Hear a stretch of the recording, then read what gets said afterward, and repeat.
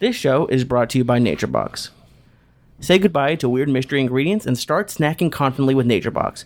Visit naturebox.com/Joey to get 50% off of your first box. That's naturebox.com/Joey right now. Go there right now and get the right snacks for 2016. It's naturebox.com/Joey. I'll give you one to go, too. Yeah. To get 50% off of your first box. Show is also brought to you by Onnit.com. Go to Onnit.com and use code word CHURCH to save 10% on all of their great optimization products like Alpha Brain and New Mood and ShroomTech Immune and ShroomTech Sport. And we'd like to welcome a new sponsor. This show is brought to you by Datsusara. That's Datsusara. Datsusara. Extremely high quality functional gear made with hemp textiles. They have bags, gis, rash guards, and much, much more. They have bags. Go to Datsusara.com right now and check them out.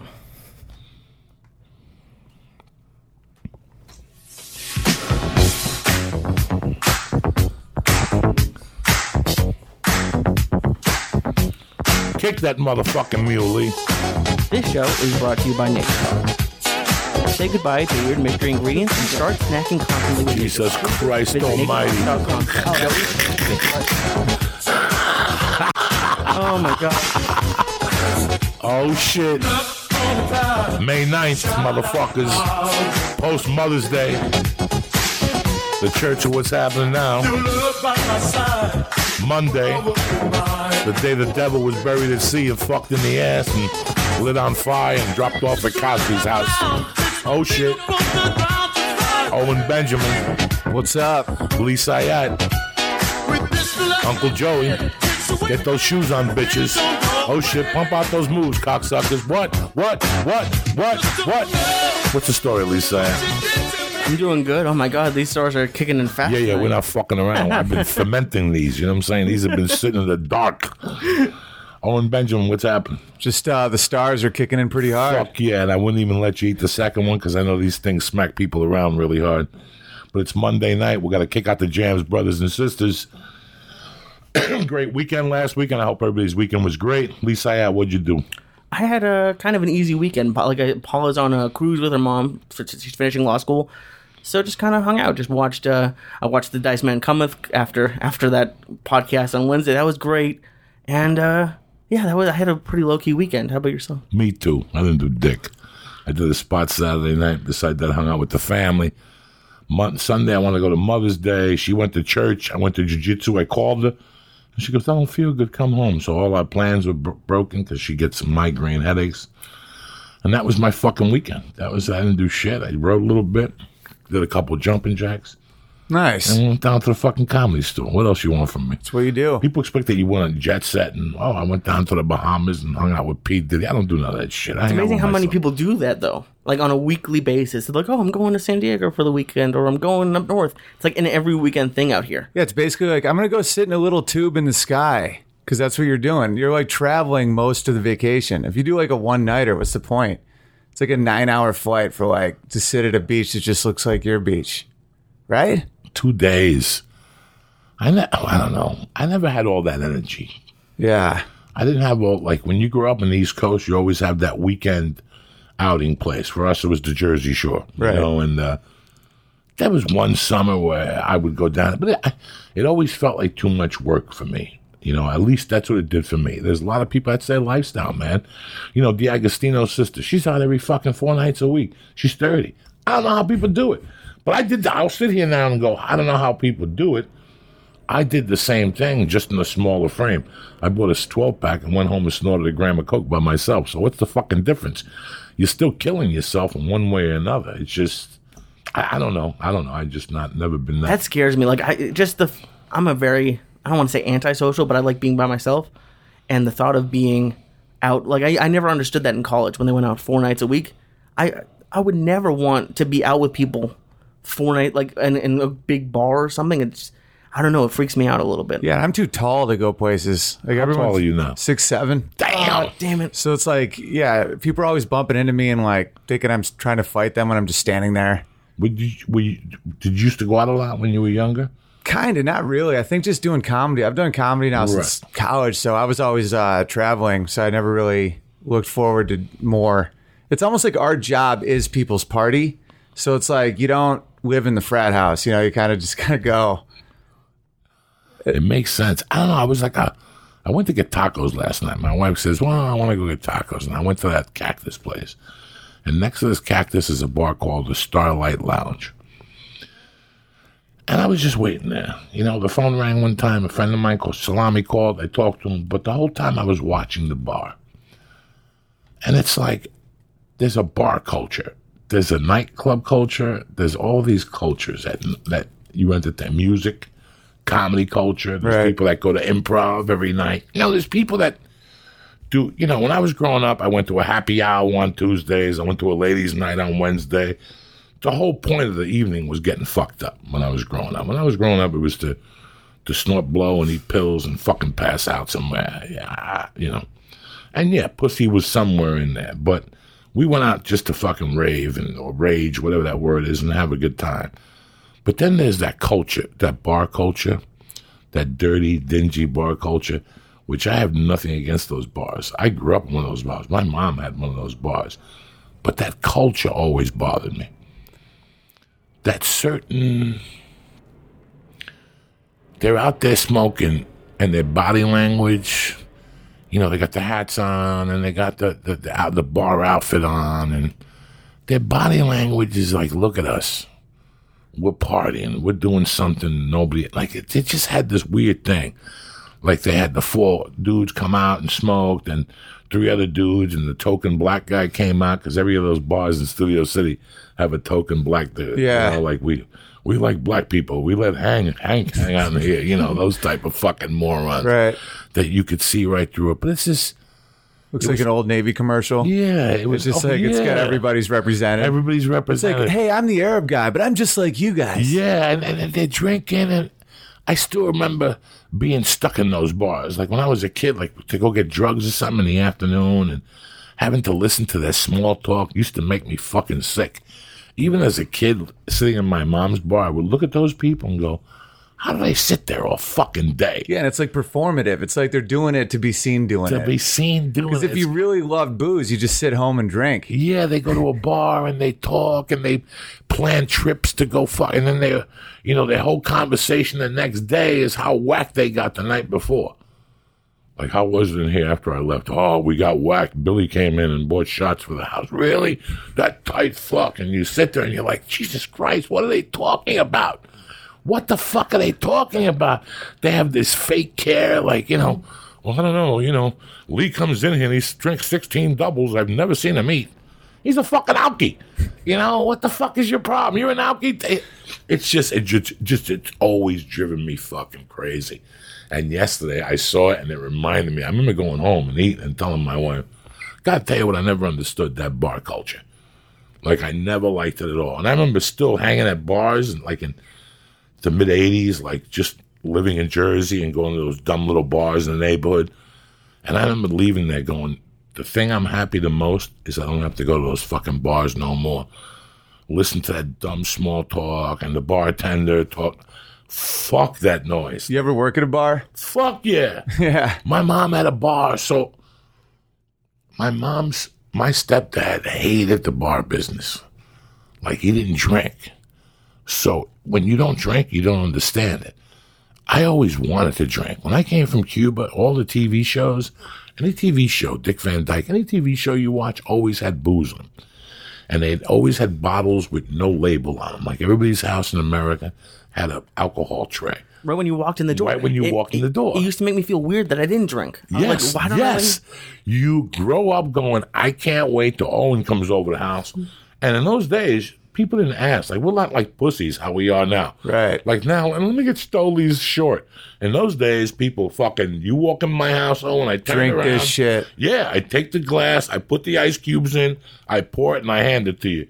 You wouldn't ask me if it was whiskey or gin or scotch. You would just say cheers. Yeah. And fucking drink it. So who doesn't want to do that? I want to do that. I want to do that right now. I wanted to fucking do that. No, you're not doing that right now because then we're responsible for you. These stars and alcohol don't mix, I don't think. I've never been able to. I really don't think these stars Weed and alcohol for me doesn't really do anything. Yeah, it doesn't. It nulls it out. I think if I smoke first and drink, I'm done. If I drink first and I smoke, then I get sick. So it was always like a catch-22. But it was so weird how seeing that yesterday said to me, Jesus Christ, I can't believe I got out of that fucking life. You know, just hanging out at bars. I never really liked it. But growing up, I used to see those people after the effects. Even as a child, I'd see them drunk. And even as a 10-year-old child, I wouldn't let them talk to me. Like they fucking bothered me. Right. And it bothered me that my mom was doing it along with them. Like, you know what I'm saying? Yeah. Me and my stepdad would just go, see ya. And we'd get in the car and say, look at those fucking losers. Like, I swear to God, I always never liked that shit. Right. And what are you going to do? Everybody, hey, listen, that's what makes the world go around, that we all have different tastes. Yeah, I don't like the club culture really either. The club culture, yeah, that was weird to me. Yeah, because it's like waiting in line to then go into a bar. I didn't understand that. Like when you wait in line, like people wait in line like 3 hours to go get the same booze that's at the dive bar. You know, I never understood that. And I went to all those clubs in New York growing up. You know, I went to Studio at the End, though, and like on a Thursday night. I went to Xenons and all those dumb clubs they talked about. If I said to you I went more than once, I'm lying to you. Even then, they just weren't my cup of tea. I'm doing blow. I want to talk. I can't talk when music's blaring in my ear. So if I talk to you, I got to hit you with a shot of bad breath. And then you talk to me, you got to hit me with a shot of bad breath. All night, you're just smelling bad fucking breath. I didn't like it. I didn't like Why that. does anybody like this shit? I don't like. When I was 19, like I said, 19 to 22, I went to a couple clubs. After a few drinks, I would dance, you know, but it wasn't like. Listen, now, in those days, let's get something straight. And even back then, Uncle Joey don't wait on lines. Like, that culture is a culture that's destroyed me. Right. Like, I don't get that culture at all. Like, when I go to Austin, I love the barbecue, but I'm not waiting online. Yeah, you don't wait in line. That's not my bag to wait online and tell people we waited for an hour. I don't. Yeah, get like Pink's, like the hot dog shit. Yeah, there's always like a crazy line. No. To get a hot dog. I don't do that. That place, the breakfast place on Sunset, on Fairfax. Yeah. 10 years ago, Lindsay Lohan went in there before one of her trials. So every day you'd go in there, I'd drive by and see a line in front of it. And me and Faveman, a bunch of us would be going to Duke's, getting a nice cheese omelet with fucking curly cut French fries and Coke. And I'd see these mutts waiting online to get fucking eggs. Waiting online to get eggs. Waiting online to get eggs, which anybody can make a fucking good egg and you sprinkle it with whatever the fuck they sprinkle on it. But that whole scene thing. Why do people do that? Because it just appeals to their instincts. You know the place I'm talking about, the Griddle. Yeah. Right across from the Starbucks. It's something, Coffee Bean on Sunset and Fairfax. There's a line there. And 60 yards away, there's a bagel place. That dude will make you a nice bagel on lox. It makes Jews jealous. You understand me? She's from Arabia somewhere. She's over there fucking putting lox on bagels with onions that are fucking delicious. And there's no line there. No line. Nobody even, or a nice turkey with cream cheese with a tomato. Every time I go in, there's one. Everything you're saying right now sounds fucking incredible. Oh, delicious. Incredible. I don't fuck around. So I don't understand why you would stand on that line to tell your friends that me and Benjamin went to the Griddle today. Oh, my God. It was fucking fun. What the fuck are you talking about? What the fuck are you? And I've been there. It's a nice breakfast. But it's not worth the line. No, I wouldn't stand on a fucking line there. Have you ever had a place that was great and then they changed it to one of those places? I had a breakfast place that was perfect. And then they changed, they added crepes, they painted everything and it made it look like it's like an old country place. And it was depressing. Was there a line? No, there was now. It took like 3 times as long because they changed owners. It's something that Joey talks to me about a lot is like don't fix something that's not broken. Like why, like and that's something in my life too that always, whenever I overreact to something, it ends up like backfiring in my face. Yeah, it's like those species that they'll bring in to kill like a bad species and then it fucking makes a worse thing. Oh, it's the worst. And it like, I don't know about you, but like in my life, it just destroys things. Like if I'm like, okay, I need to fix this. And so to fix this, I'm going to go 8 hours out of my way to fix, and then it ends up like not even working. And if you just let things happen, I don't know. It's something I've been trying to fix lately because I'll overreact. See, but maybe you're trying to fix the fix thing. That's true. Yeah. That's another point. Yeah. I don't know what the fuck you're talking about. You're fixing things you want to do 8 hours out of the way. I don't know. Like let's say you had a show, and it's like what you were talking about earlier. You used to fly in a night before, and get ready for radio and be all prepared and well rested, and then the radio show wouldn't bring you tickets. So now you have a good night's sleep, and you go on the next day, and it's easier, and you get just as many people coming in or more, and you don't have that stress of going to LAX at 5 p.m. and a night away from your family. Like, just stuff that you think you need to do, but it's the simpler the better, at least for me. Oh, I see what you're saying. Well, even when we first started the podcast, when you and I throw ideas, you come up with a good idea, but it's not a simple idea. You know, I have to do too much work to get to that final result. Right. We got 3 days. And you're talking about a 2-year project, you know, and we all do that. We overreact. That's what, yeah. Overcomplicate, yeah. Something that's just, and it'll ruin something that could be great. I hate my wife's scheduling. I want to fucking choke my wife sometime in the living room because I'll see her do something she could do 2 days from now. And it wouldn't really fucking matter. You know, it drives me fucking crazy. I always ask her, let me see your notebook. Over prepares type thing? Like she gets too wound up? Okay. This morning, the chick was coming in to watch the baby. Mondays is the only day Mercy doesn't go to school. Yeah. We bring Juana in, and she helps watch the baby while my wife goes food shopping, and then I sit for a while, and Juana will do some laundry, and then she'll clean a little bit. Juana only comes in on Mondays and Fridays. Guess what my wife is doing at 7 in the morning? Fucking laundry. As you're about to bring Juana in to do it. Right. You know what I'm saying? So I'm about to wring her fucking neck. I see emptying trash cans. Friday, we went to lunch. We got food, but it was too much food. I cut my steak in half purposely so I would have breakfast steak and eggs for breakfast. Right. So it was a 12-ounce steak. I cut it in half. She couldn't fucking finish her steak. And her mashed potatoes and her fucking asparagus and something else. The day before, we had made spaghetti. Saturday, I said to her, listen, I'm not feeling too good. She goes, what do you want for dinner? I go, there's a steak in there. There's horseradish mashed potatoes. There's this. There's this. There's this. There's this. I don't want nothing. I get up out of bed. I smell fucking food. I go in the kitchen, and I go, what are you cooking? She goes, I made tortilla soup. I go, why the fuck would you make tortilla soup? Now, nobody's going to eat that shit. That's why we had to throw away those 4 fucking hamburgers. Right. You follow me? She'll say, well, you didn't eat the hamburgers. And why the fuck did you make that if you knew there was hamburgers in there? That's fucking bad scheduling. Yeah, it's wasteful. That's fucking bad scheduling. Totally. You didn't plan the move 3 days ahead, you know? If you want your life to be easier, you have to cut that fat out. Keep that nut low. Keep that fat out and keep the nut low. And that's Monthly what nut. I believe in. Less movement. I'm 53. I'm halfway done. I got 1 foot in the grave, 1 a banana peel. These are the years where you bend over to put your shoes on. All of a sudden you see purple. And next thing you know, you're in a box and they're fucking throwing sand on you. So, guys like Owen and myself, we don't fucking know, Owen. When Brad Pitt's doing a movie and some guy slips on a banana peel and gets hurt, and they're shooting the movie in Atlanta for 60 days. So I'm always thinking like that I want to be ready for that call. I want to be ready for that call if I got to leave in 3 fucking days. So a lot of times I wouldn't do, like right now, Owen, how many years have you lived in LA? 13 years. So you're not doing the same shit you did in the beginning when you were here. No. You just said before the show, which I'm not ashamed of saying either, it's a bad habit that we have this. Yeah. Because we would never do this 13 years ago. We would never get a call for an audition at night and go, I'm going. Wake up in the morning. I call Lee and go, Lee, let me ask you something. Where's Susquehanna Street?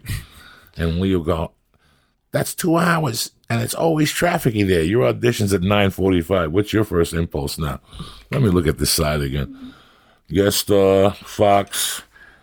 Let me look at the show where it stands. Number 18. Fuck it. Hello. Yeah, I woke up with a sore throat. I won't be able to go to my fucking audition. You see things for what they are. When you call me for an audition for an ambiguous character now, he's a homeless guy. Just go in there and be you. Just have fun with it. Do me a favor. Where is it? 4:30 down in Santa Monica. Let me ask you a question. Would you send your mother down there at 4:30? No, I wouldn't. And what the fuck you sending me down at 4:30? Call these people back and say I'm available tomorrow at 11:15. If not, I won't go. And it's a horrible request in our mind. but we what's the word? We pro-qualified the fucking thing. For some people, they'd say that we pre-qualified it, that we already lost. For some people, like you and I look at it and go, how's this going to change my life? Right. How's this going to change my fucking life? The only thing I'm doing this for is for insurance. That's basically it. I'm doing this for insurance, so I can hit that number every year to get level 1 or 2. I'm not doing this because I really want to. By the way, people, Owen Benjamin just gave me a look that I recognize. It's a look that's telling me, what's that? Oh, I'm crazy high. yeah, it's hitting you. Yeah. Yeah, I'm sorry, bro. No, but it's cool. Like all your story. You want more water? Because you're such a descriptive talker that everything you're saying, I'm like literally seeing in my head. It's really fun. Well, it's just so weird, Owen, that you see things. I look at this and I go, wait a second. This shoots and like I got a call today, something about Simi Valley. It's not going to happen. Right. It's not going to happen. Yeah. Your radius for travel is smaller and you're smaller. crazy. It's not going to happen. At this point, if it's not at like No, unless you're WB in Burbank. Unless you're You can picking up, Skype it. unless I'm picking up an envelope, Simi Valley is not going to work. I'll tell you on Tuesday. That's Yeah. where all those cops were for OJ. That's where they're all from. Right? You Simi see that? Valley? Yeah, Simi Valley. It's so weird how people call me. Oh, yeah. We're doing this thing Thursday. I keep getting this kid on Facebook that hits me up every 2 weeks. Hi, I got a show down at the Playhouse Theater in Santa Monica at 10 o'clock at night. Listen, that's not going to happen. That's not going to happen. It's at Bakersfield in 15 minutes. Yeah, no, it's you look at things for what the fuck they are after a while. You know, you look at your schedule, you know what you're going to want to do and what you're not going to want to do.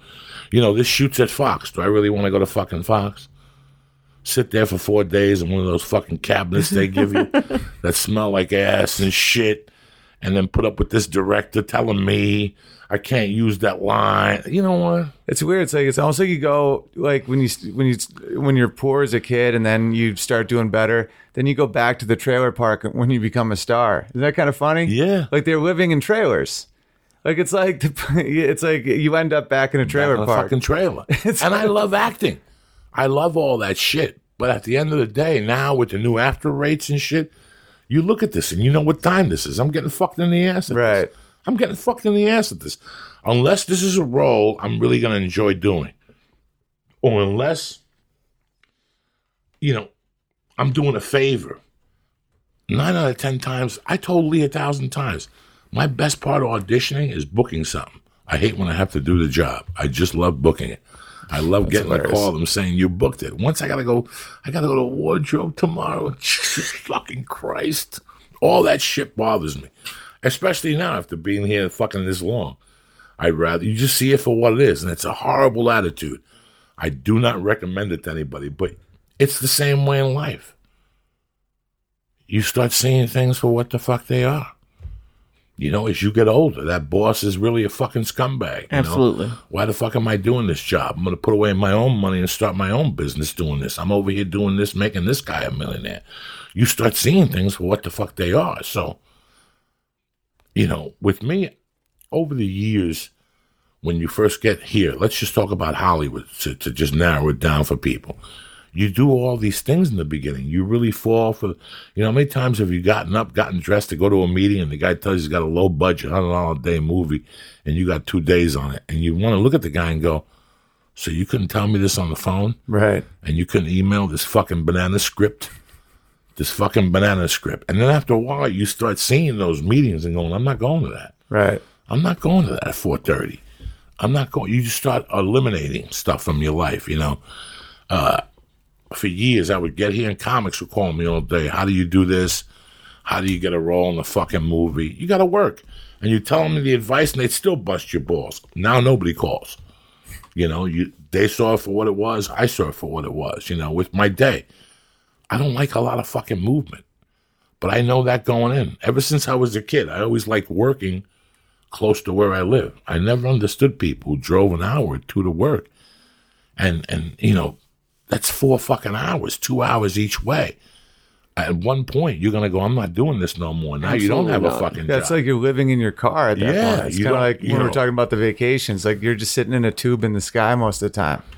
It's like, yeah, my wife, she would have to drive to Irvine back and forth every day. She was an engineer and there wasn't a lot of jobs, so she had to take that one. And it got her to the point where she was like, she'd come home just crying. She was like, I just live in a little box in the highway. You know, that's fucking, and so she's done. She's like, fuck that. No.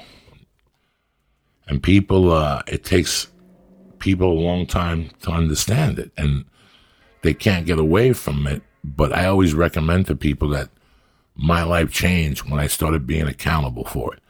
You know, people lose weight when they start being accountable for their diets. People lose, you know, when you sit down and you write your budget. The same thing also happens for your time. If you get a notebook, write out with, like, if you look at my notebook and you talk to me, like if you call me, you don't even need a GPS. I tell you exactly where I am in my notebook. That's exactly where I'm going to be every fucking day. I got Monday, Tuesday, Wednesday, Thursday, Friday. I tell you what time I'm fucking arriving. I tell you what time I got to be here on Monday, what time I got to leave my house for the airport. You know, just from looking at it. And I stick to it. And if nothing is in that realm, I don't do it.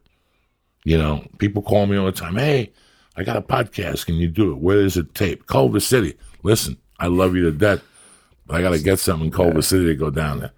I can't, not money. I don't want money from you, but I got to get an audition or something. I got to bring a suit back. I got to do something. I just can't go to Culver City, especially when my whole day's over here. You know, 10 years ago, we would get involved in that and say, what the fuck? Why did I even do this, you know? Now you have a wife and a child. I have friends that call me and they go, hey, man, can you do my podcast? Absolutely. What time? 6 o'clock in fucking Beverly Hills. That's not going to happen. I got to eat dinner with my fucking family. Right. You know what I'm saying? Take a priority shift. So you change. You change all this shit, and you look at your time. My time in my head, ever since I was a fucking junkie, the time in my head was always valuable. For some reason, it was always valuable. I don't know how people have all this time to, like when you tell me you take a train downtown or you take a fucking car ride to go eat dumplings, I don't fathom that in my mind. But then I think about when I was 19, I used to take a 2-hour drive to get a fucking roast beef sandwich from down the Jersey Shore. Right. And for me, like the train, well, not so much the driving, but the train is like an example of what I was talking about, like trying to overthink something. Like, oh, I'm going to take the train to Hollywood to save time and to save $10 on parking. But then you have to wait 20 minutes for the train, and then there's 18 stops, and there's 1,000 people on the train, and what you saved $5. So just might as well just drive down there. You know, it's like these people that take the train over here in North Hollywood. Right. They walk 3 blocks to park to save a quarter. Why'd you get the car? Right. There's Mercedes back there. They park BMWs back there. If I made a monthly payment to a BMW and Mercedes, I'd have it right next to the train under the fucking cameras and people could see that fucking car. But that's just me. I'd figure that into my monthly budget. Hold on one second. Let me call fucking Hollywood Transit and see how much it costs to park. So I don't have to act like a fucking yam and park 3 miles away so I could save 15 fucking cents. I never understood those fucking things. Listen, man, there's so many things you don't fucking understand. And after a while, you go, you know what? I don't even have time to think about it no more. I'm just not going to pay attention to these fucking morons. No. Jesus Christ.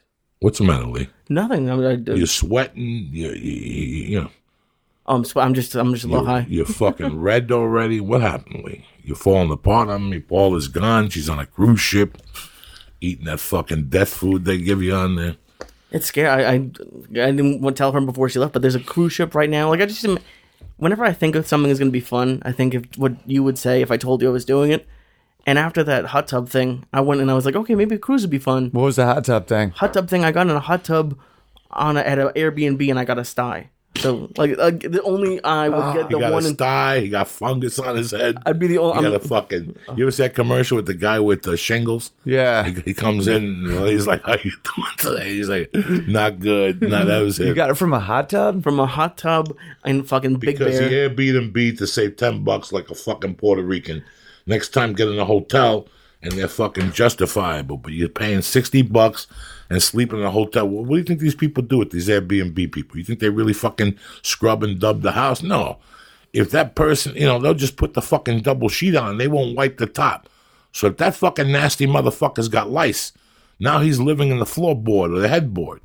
Right, yeah. And that's why I was thinking about cruises. It's like face herpes. Yeah, it's the worst. And then it always, everything always happens with Joey like the day of a podcast. I see Joey maybe 2, maybe 3 times a week, and I'll be fine. Like, and the rest of the week I'm fine. The day before I see Joey, I wake up, I'll have like a huge pimple on my, like, just anything to give him ammunition against me. But like, there's this cruise ship that just docked in Maine with like a quarter of the people had like the worst stomach flu, like norovirus or whatever that fuck. And I was like, oh, you can't go on cruises. Yeah, they're kind of like shit boats. They're just full. There's so much shit in a cruise. What do you think an airplane is? Pretty soon people are going to be able to get herpes on airplanes and HIV. They don't clean those fucking things either. No. You think they wipe them down in between flights? No. You ever see a Southwest flight fucking land? You get right back on it. You don't see no smoke coming out of it or no DDT. You see Chinese people coming out with masks and shit. You know, those fucking planes are filthy. Fucking filthy, those fucking planes. They don't do dick. Maybe at night they spray them. Or on international flights, which I don't know, but I'm not international. So I don't know what they do on those flights. But I see when American Airlines, when your plane has a problem, and all of a sudden they bring another one from the gate. I don't see people in there rubbing down the seats in first class or in coach or spraying anything. They pick up loose papers and fix the seatbelts, but that's it. Yeah, there's like drool and shit everywhere. Because like when you're on a long flight, you get it dirty. No, I have handy wipes. I got everything. I got a little fucking sprayer with Lysol. I got in my carry-on. Fuck you. I wipe down the seat. Fuck you. You're going to have to wait, cocksucker. I don't give a fuck. I used to work in a movie theater. They would never clean anything. Like, all we would do is sweep the popcorn under the seats in front of it. So, like, I don't think anyone cleans anything. No, they don't clean dick. And those Airbnbs, a hot tub from 1940. How many think loads were shot in that fucking thing? I see a hot tub in 84. You're safe. Right before the HIV broke out, you're fucking safe. But now you got a fucking hot tub. You know, God knows what the fuck's in it, unless it's modern. Yeah, there's some AIDSy hot tubs out there. There is? Well, I mean, there's like some shit where you look at it and you're like, that's a fucking dirty hot tub. Oh, no, those are dirty motherfuckers. Yeah. Those hotel hot tubs. Yeah. You go in there, that's malaria from little kids. Little moms go in there with fucking dirty, filthy fucking kids. Really? I was going to say that hotels would be cleaner because they have to keep them clean. Well, if you go to a fucking... Listen... If you go to a Four Seasons, which, you know, I'm not Johnny Four Seasons, but if you go to the Four Seasons or one of those high 4-star chains, you know, where you're not going to see that many kids. You know, when I travel during the week, what do we get? Those 3 stars, whatever the fuck they give us at a comedy club? Yeah, I mean, like, the condos, those are fucking dirty. Oh, yeah, the condos are fucking filthy. But the hotels that we stay at, if there's kids and they're jumping up and down the pool and the jacuzzi, you got a problem. When you go to those Four Seasons or those higher-end hotels, you don't see that many kids. It's adults and business people doing laps. And we've heard a lot of stories about like the La Jolla condo, but what about like what are some other condos like that are like throughout the Cleveland's got an interesting condo. What do they do? It's just like right across from the strip club, which is across from the Improv, and it's just you go in there and there's just some dark shit's happening there. You can just feel it. So the Cleveland Improv has a bad condo. Well, I kind of like it just because I don't know, it's kind of convenient to shit, but it just has that vibe of like. When was the last time you were at Cleveland? Last year, maybe 2 years ago. Okay, so this is the powerhouse right here, right? This is the powerhouse building where Cleveland is. Yeah. The strip club is right here. Okay, it's right across. You have to like walk something right in the river there. It's on the water. Yeah, it's right on the water, yeah. And then you walk this way here, and there's a building. And that's where the condo still is, like on the second or third floor. Yeah. But right across from it, there's a little bar. There's that little dingy... It's like it's like an Irish name or some shit, yeah. That bar is fucking... That condo's not bad. Yeah, I like it, but... I used to get fucked up in that condo. But there's just like broken shit. Like there's a broken table. Well, that was 15 fucking years ago. You know, that was... the last time I was in that fucking condo, guess what I watched? The first time I ever watched The Sopranos. So 1999. Wow. Was the last time I was in that fucking condo. No, I'm lying to you. I was there after The Longest Yard. And I basically went there for 3 days to get fucking sizzled out of my brain. That was one of the places where when I left the hotel room to take the plane, I was paranoid to even leave the building. Like the whole ride to the hotel, I kept thinking, jumping out of the car. The strip club, they have a free lunch, right? A prime rib lunch. Yeah, they still have, tell me they still have the prime rib lunch. Yeah, they definitely have like a big food thing going on. That's 20 fucking years. The first time I went there to Cleveland was 1999. I went from Miami Improv, which was like a paradise. People doing blow, people drinking, people fucking in the bathrooms. The bar stayed open till 2. It was across the street. I'll never forget. I was in Miami. Is that Coconut Grove? Coconut Grove. Yeah. This is when Coconut Grove, though, was Coconut Grove. Before fucking they turned it into all condos and the cops fucking closed it up. This is when Coconut Grove was, the first time I went to that Miami Improv, it was Tuesday through Sunday. And it was the summer of 99. And the first time I went to that Miami Improv, the way I went, it was a condo. Yeah. At that time, they were still putting me in condos. And they put me in this condo. And it was the Tuesday night show. And I got out, and they said, "Do you want food?" And I was embarrassed. And I go, "No." And I walked back to the condo. And I stayed in the condo, and I was fucking starving. And next morning, I got up, and I walked over and got breakfast at the News. Did you ever go there when that place was across the street from it? The News. Something News. I forget what it was. And, Lee, I was a feature act making fucking $400 or $500 a week, and breakfast was $20. My head almost blew up. Coconut Grove was a heavy-duty area at the time. Heavy fucking duty. I mean, everything, was $3 for a soda. I mean, there was really nothing. Back then, that's crazy. This is crazy, Lee. This was when Coconut Grove was Coconut fucking Grove. You know that hotel up the corner from my Miami Improv? Yeah. At Coconut Grove? That's where the fucking Knicks and the NBA teams stay. That's what type of hotel it is up there. Heavy-duty security, cameras, valet parking. They had a shield. The only people who stayed there were Richard Jenny. I forget. Miami Improv only had 2 comics that stayed at that hotel. Everybody else stayed at the Newport or on whatever the fuck it is there. But that Wednesday I went there, and again I pulled the same stunt. I left there hungry, and I went back. Thursday was an 8 o'clock show, and I left there again. This night I said, "Fuck you. I'm going to find the fucking bodega." I walked 3 blocks, Lee, and it was like being in New York City. In what way? People everywhere.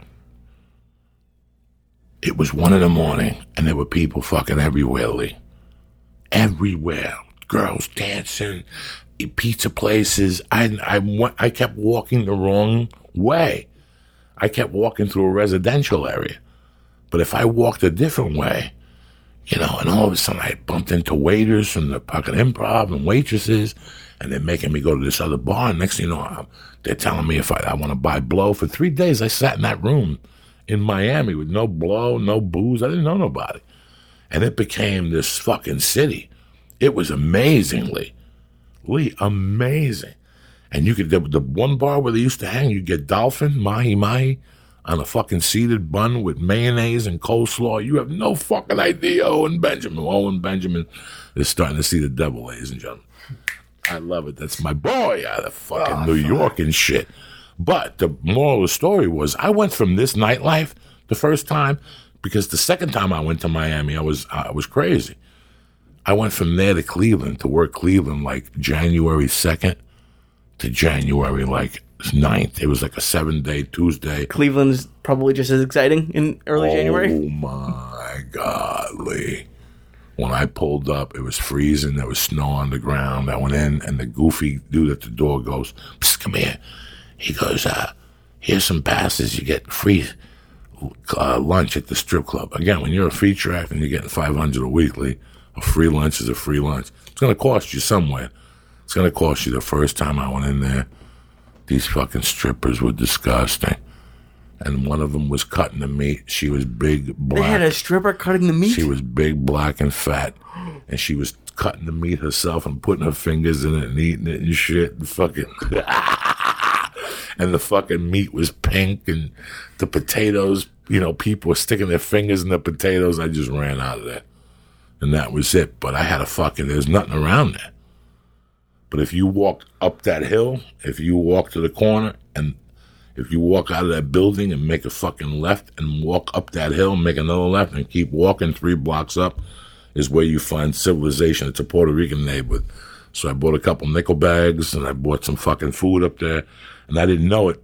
That's the second biggest Puerto Rican population in the country, is Cleveland, because in the 50s they brought Puerto Ricans to work up in Ohio on the car manufacturers. So all those Puerto Ricans stayed there. Not that you give a fuck, but if you ever go to Cleveland, you got a Puerto Rican friend. That's it. That's what I'm telling you. That's the last time I was in fucking Cleveland. But the first time I went, I was in the condo with a headliner. The second time I went, I was the headliner and I was in there by myself. And I remember watching The Sopranos Sunday night.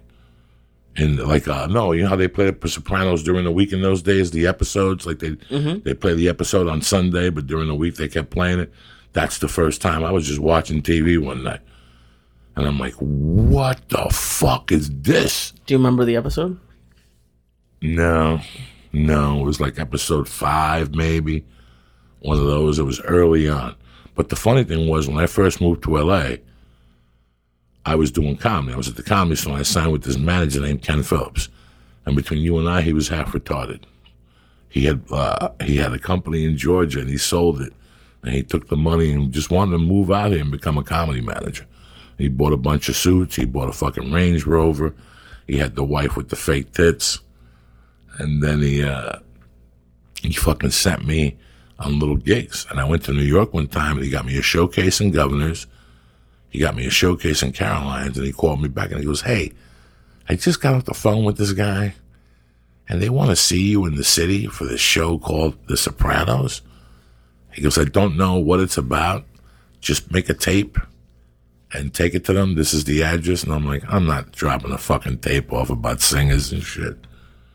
So I didn't drop it off. See what happens for being fucking lazy? Owen, we feeling all right? Yeah, I'm just going to get some air. Yeah, nah, I'm fucking crazy high though. Okay, you want more water? Yeah. Okay, thanks. let's do some water. Yeah. Fuck. I told you you wanted to eat too. I saved you because I like you, man. You're one of the few guys in comedy I behave around. You and Steve Byrne, I like you both. You're gentlemen and shit. That's Thanks, why I wanted man. to have you on the show. Every time I see Owen Benjamin, I always behave myself as a comic. I don't say a fucking word because he's such a nice guy. Really? Thanks. You and Steve Byrne. One time I flipped out in front of Steve Byrne, not at Steve Byrne. I went off on a guy in front of Steve Byrne, and I'll never forget turning around how Steve Byrne looked at me. I got in my car and almost cried. What do you do? He wasn't upset. I still talked to him about it. He goes, no, I was going through my own shit. That same guy was at the Comedy Store Saturday night, and he gave me a canister full of weed, and we talked. It was just a misunderstanding. He was a manager at the store, and Right. I was going through my fucking bullshit in 2006. What happened? I probably went up there to get coke, and nobody was up there. And a couple days earlier, Paulie Shore, this guy was Paulie's assistant back in the day. And on Friday night, remember when Paulie Shore had the show on TBS? Yeah. Paulie's Store, whatever it was. On Friday night, the people from TBS were there. And they were sitting in the audience. So Paulie started taking people off the list who they didn't want on the list. I was one of them, and Joe Rogan was one of them. At the time, Joe had just paid for a stereo system for the room or some shit. I don't know the exact story. And Joe was the reason that the room was packed every Friday night. It really was. This is back in the MySpace days, guys. This was way before podcasts. You know, he had already a great internet presence at the time. I had no idea what an internet presence was. So on this night, Joe went down there, the room was sold out, and somebody had to tell him he wasn't going up. As a matter of fact, I was down there first, and they told me, and I just waited around to see what was going to happen with Joe. I was actually going to throw salt in there and start a fucking riot. But it didn't happen. I stood by the door with my back to them, and I heard them explaining it to him, and then Paulie came down, and he kind of started saying some fucked up shit. What was he saying? Like, fuck you. You know, the reason why they're here is for me. They're not here for you. Stuff that was just wrong. It was Right. just totally inaccurate. I'm the type of guy, if you want to talk shit on and you can back it, talk it. If you're right, you're right. I'll give you your props. But if you come in here going, Joey, I sell more tickets than Kevin Hart, I got to look at you and go, oh, you know what I'm saying? Stop it, Owen. Yeah. Stop. I like you. What are you fucking busting my ball for? You know I ate 6 stars. How can you handle 6 stars? Because we're in training, Owen Benjamin. You understand me? I'll give you a bag to go, and then you'll be in training, and you'll be a soldier of the church. This is fucking so. People will see it, and now when they see you, they'll bring you something for your baby and the best edible that city has to make. And they're going to say, we heard you on the church. Here you go. You're in training. Nice. I'm training Nice. hard. And they'll bring It's you a mushrooms. Fitbit. It's They'll like bring you my acid. Fitbit. Yeah, they'll bring you acid, mushrooms, all the fun stuff that you can take in the hotel room by yourself Right. before you And see just your lose child. my fucking mind. Sure, with an iPod. Yeah. But, Throw on some Pink Floyd, just fucking take and that's off. it. It's over. We don't do that much shit no more like that. We don't go back to the room and put music on and sit there and meditate. But what were we talking about? No. So they were going off on Joe. I turned my back just so if I had to take a lie detector test, always turn your back on Benjamin so you could say, I really didn't see nothing. I turned around. He was on the floor. I don't know nothing. But wouldn't they say, like, did you hear him hitting somebody? I don't know. Lie detector test will go, they can't commit. They just, the main thing is, did you see anybody get hit? No, I didn't. Why not? There was a fucking shooting star. I got to teach you everything Lisa I had. So I turned my back. I thought it was going to go down. This guy wasn't a bad guy. My head was in the wrong place. I was a little sick and tired of the Comedy Store. I didn't like what they had done that night. And to be honest with you, you never like to see your friends get shit on for no reason. So I kind of felt bad, but I always had it out for that guy. And I always had it out for Paulie. And one night I went to the store, maybe a month after that, and he said something to me, and I took it the wrong way and started going off on him. And we grabbed each other, and we yelled at each other, and, you know, I said some dumb shit, and then when I turned around, Steve Byrne was right there. And I never felt so fucking embarrassed in my life. I always apologized to him after that for going off on somebody like him. But the guy was going off on me. I left the store shortly after that and didn't go back till about a year ago. And Saturday, as I walk in to check in, he's sitting in the back row. And I came down, I went to the bar and got a water. When I came back, he was in the hallway. He gave me a big hug. I asked him how Hawaii was. He says he moved to Northern California. And he said he brought me some goodies, and he gave me a little film canister like the 80s filled with this fucking pretty good reefer. He said his brother found the seed in a garage sale or something. And it was an Afghanistan seed, and he's been growing it and shit ever since. So sometimes, you know, it was water under the bridge. Yeah. Good ending. What are you going to do? Yeah. You can only try. Talk to me about this piano thing. What do you want to know? Yeah, I said I played piano, and you looked like you wanted to play. Oh, it killed me. When I was a kid, my mother baptized a girl, and I would spend my summers with that girl's family in Miami. And her mom was a big-time college professor in Cuba. And after she got married and stuff, and she had kids, then she exiled to the United States. Now that she had kids, she wasn't a teacher or a professor anymore, but she still had that state of mind. So when I would spend my summers in Miami, she would basically tell me, by the way, from 9 to 12 here every day, we do schoolwork. Like, there's no fucking going out and playing. There's nothing. You got 2 options. You could either do schoolwork or you could go be a laborer for Rodolfo. And you're like, wait a second. So if I be a laborer for Rodolfo, I got to be there all day with him picking up boards and getting bit by dogs and shoveling and shit. Or I could stay here and do 3 hours of schoolwork. Even at that age, I figured out it would help me. So I would stick around. But she had 3 kids. Me and the 2 kids would do schoolwork while the girl played the piano. And let me tell you something. Her mother would fucking chastise her to no fucking end for perfection, because she was doing dun dun dun dun dun dun dun. No, that's that fucking other song. She was doing some fucking Tchaikovsky type thing at some college at the age of 12.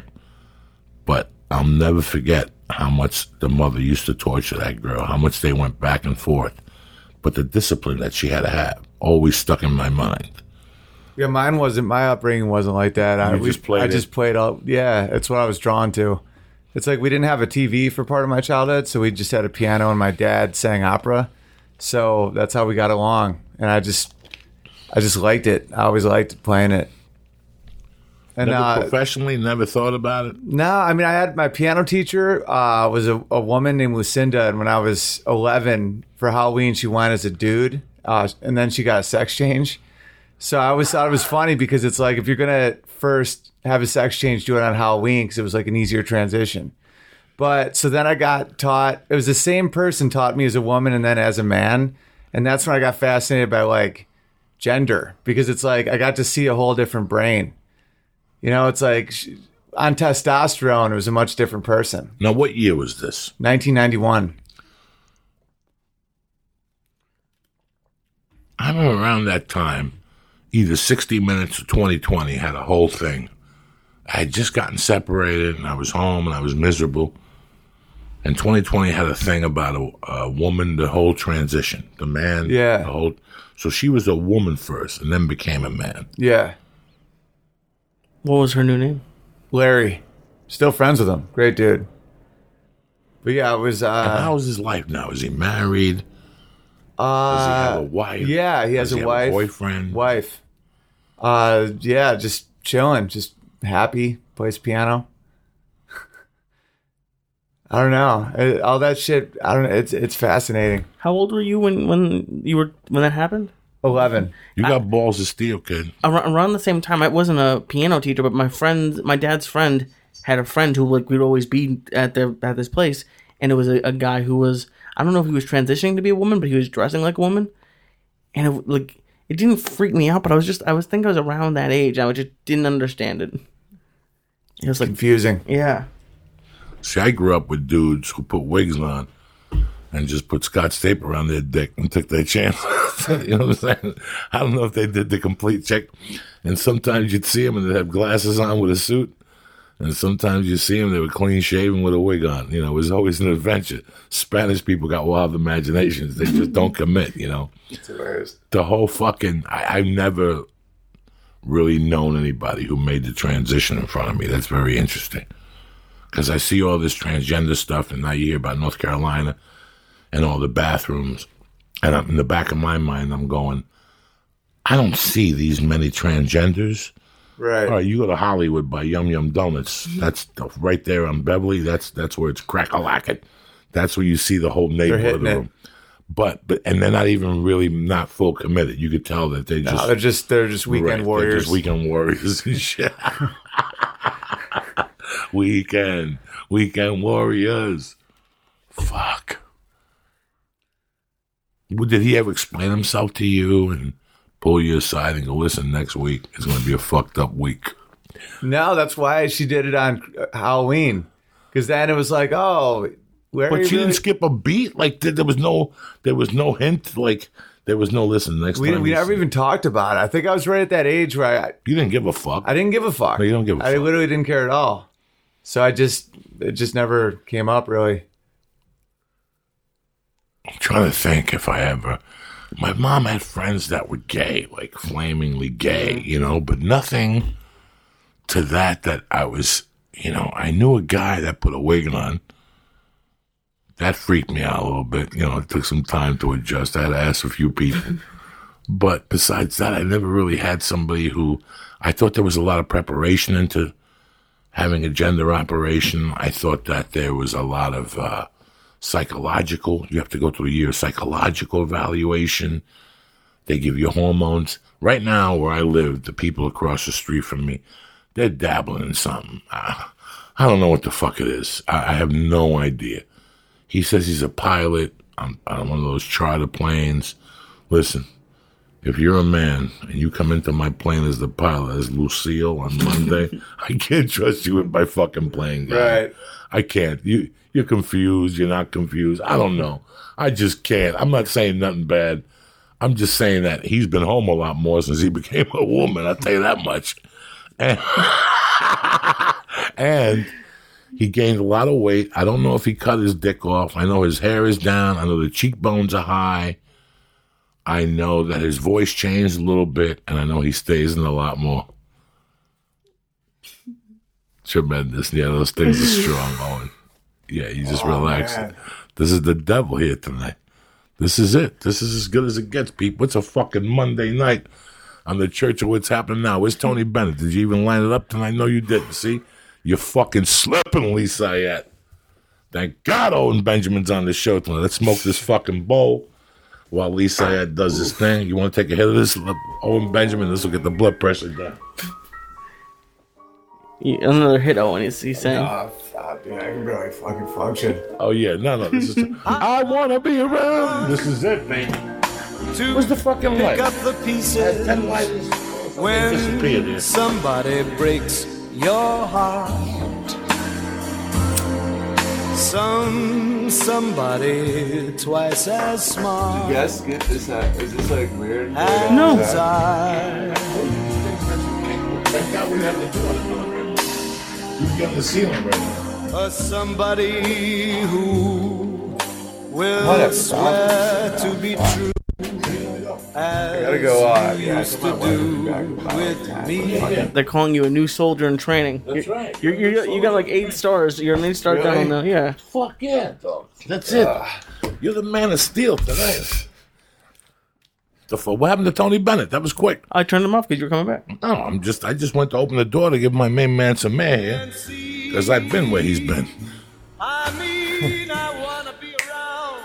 Thank God you didn't pop the second one. He wanted to eat another one. I go, no. Just see how this one takes you. You know, I know you live down the beach. I see you out of the night smoking. I figured you could handle it. Relax for a little while. You ain't driving. You can't drive. Right. The car, you got to go all the way to the 90. Forget about it. So fine. I got a probiotic in here. I got some green juice. That's when How long do those usually last for? Only a couple hours. Oh, yeah, you're all right. Is it for a while? Sure. No, you. Holy fuck. Oh, yeah, we don't fuck around here, old man. This is the Church of What's Happening Now, today. I thought you fucking knew. That's why I asked you when you called. I go, do you smoke some reefer? I remember one night I saw you out there puffing and shit. Yeah, no, I like vape pens and shit. But it's the edibles that I haven't done an edible in a fucking while. Oh, then yeah, this is like fucking watching a Hitchcock movie. You know what I'm saying? This is like you're in the birds right now. You see Jungle Book 3D? I think I am right now. Yeah. All right. Then relax. Just sit tight. We got your back. Just drink some water. Let the air open for you so you don't get anxiety. Have you seen Captain America yet, Joey? Oh, yeah. You should have seen me going up and down and fucking going with my little shirt on. Get the fuck out of here. I got better shit to do than going to see fucking Captain America. Look at the reefer we're smoking tonight. We are Captain America. This is it. Don't get no better than this. What are you going to do? It's a Monday night here. It's a Monday fucking night. Can you imagine running with Uncle Joey on a Friday? You have a heart attack.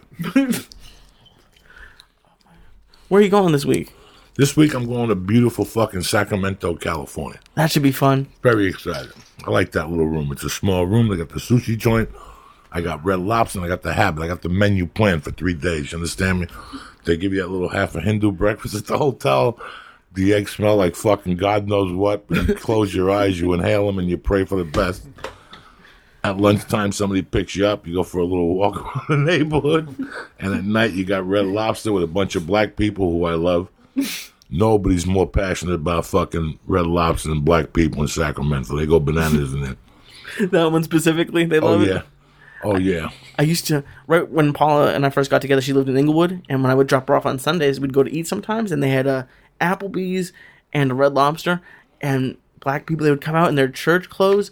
I used to go on. I used to sometimes tell the mom to not cook, so we could go and watch. But like it was the best thing I've ever seen. Applebee. We never went to Red Lobster, but Applebee's was hysterical. They had a Red Lobster on Wilshire Boulevard. No, they didn't really. Yes, they did years ago. Me and my wife came back. My wife picked me up at the airport. This is when me and my wife lived in a 1-bedroom with the fucking 19 cats. I made like a bonus somewhere, and I remember going, "Let me take you out to lunch." I took it to that Red Lobster, and it was filled with black people. I loved it. I mean, I didn't get pissed off. No, I was it's better. laughing and giggling. Yeah. They were dancing. They had the whole fucking thing. Owen Benjamin coming back. He's coming back. He's making a comeback like Jerry Lewis. This is good shit. These stars are the stars of death, Owen Benjamin. Trust me, I'm fucked up right now myself. How many did you take? I took, what, 6? 5? 6. You want- serious? Sure. How the fuck do you guys do that? This is this is it. We've been in training right now for about For almost 4 years, 5 years. Oh my god. Lee started at 30 edibles and smoking hash out of a can. Look where he is today. He's a successful podcaster, and he's eating fucking 700 milligrams a week. Who's better than you? A Lisa? week. A night. Whatever the fuck. But you're having a good time. You're in training. yeah. You're breathing. You're throwing up kettlebells.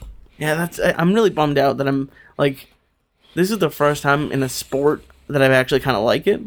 And we've been doing snatches, and I suck at them. So, like, today I was watching videos. It's weird. I get competitive with myself with that stuff. And I don't like that I'm not good at it. Well, here's the good thing about where you're going. The good thing about where you're going, that he's got a great philosophy in training. He's amazing. He's an amazing guy. He's an ex-New York firefighter, and he's committed his life to this. If you see this guy, I'm his age, or he's 4 years older, tell him what he was doing the other day. Hanging from, like, he does pull-up hangs for, like, 3 minutes. He just hangs. You know, this guy's in amazing shape. Oh, yeah. Sweetheart of a guy. Dave is a sweetheart of a guy, but he's got a different philosophy to training, especially the guys like myself and Lee. We're not looking to go to the Olympics. He's like, look, whatever you can't do today. But in a week or two, you'll be able to do. He gets mad if you say can't. Yeah, Like, he gets pissed off. He'll make other people do push-ups. So it's just really weird. That's the philosophy he has. Also, Lee and I trained before. You want to take a walk? You all right? Yeah, I'm going to go. Get some air right there. Get some air on the balcony. And take your water with you just in case you fucking, you want to dehydrate a little bit. You'll be all right. This happens. It's the best. It's better than the people who, like, don't take it. People love you. You're a hero. So the problem is here that his philosophy was, A, it's not going to work today. Let's modify the movement so you could get it. Right? That's what he would say. He modifies the movement. Right, yeah, absolutely. So at least you could work on that muscle. And B, he had a different philosophy when it came to kettlebells. He had a philosophy of he never wanted to overtrain you.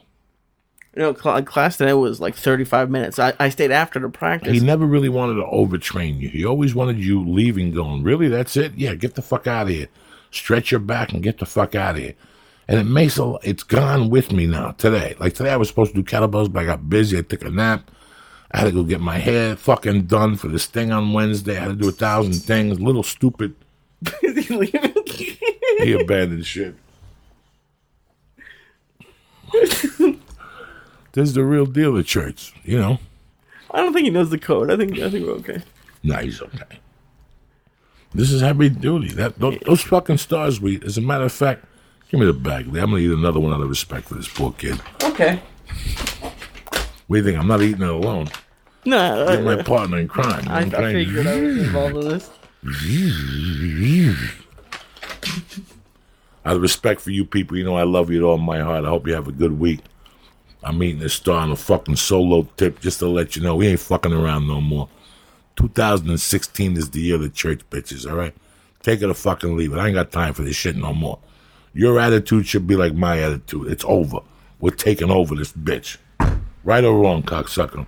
What are you drinking water for? Absolutely. Huh? You on a plane or something? What's with the water? I was drinking. Okay. No, but yeah, he was just saying like you just have to start somewhere, and it's like this is the first time in this that I've struggled. Like I've struggled with certain aspects of it, but this is the first move that I'm just sucking at. I can't believe the dynamic that working out has added to my stand-up in the last 7 years. Like if you look at my career really started rocking and rolling as a personal for me when I started working out. It gives you an extra form of confidence. You feel like you're standing higher. After 90 days, if you stick with a routine or something, you do feel fucking different. They don't tell you that just for their health. I'm not telling you this because I'm telling you this because I'm living it right now. Right. You know, a year ago, I couldn't go to 2 jujitsus in a week. Just couldn't do it. Now you're going to 2 in a day. Now I'm going to 2 classes in a day. Sometimes, you know, tomorrow I'm going to go to 1, and Wednesday I'm going to go to 2. You know, it's always something. I'm doing something. But it's amazing, you know, what little strides become. You know, little commitments become big fucking commitments. I've always fucking said that. But I can't believe the dynamic working out has added to my life in general. It gets me perked up. It makes me stick to all my other goals. Like if I could go somewhere and wrestle for an hour, for 4 hours, I could do so many fucking things. I write so much in the afternoons now, it's fucking pathetic. Is it because you overcome a fear? Like that's what we were talking about today. Is like he thinks my main problem with it is I'm just scared of it getting close to my head, so I'm trying to catch it. So, and I know you've talked about jujitsu is to get over your fear of like the breathing.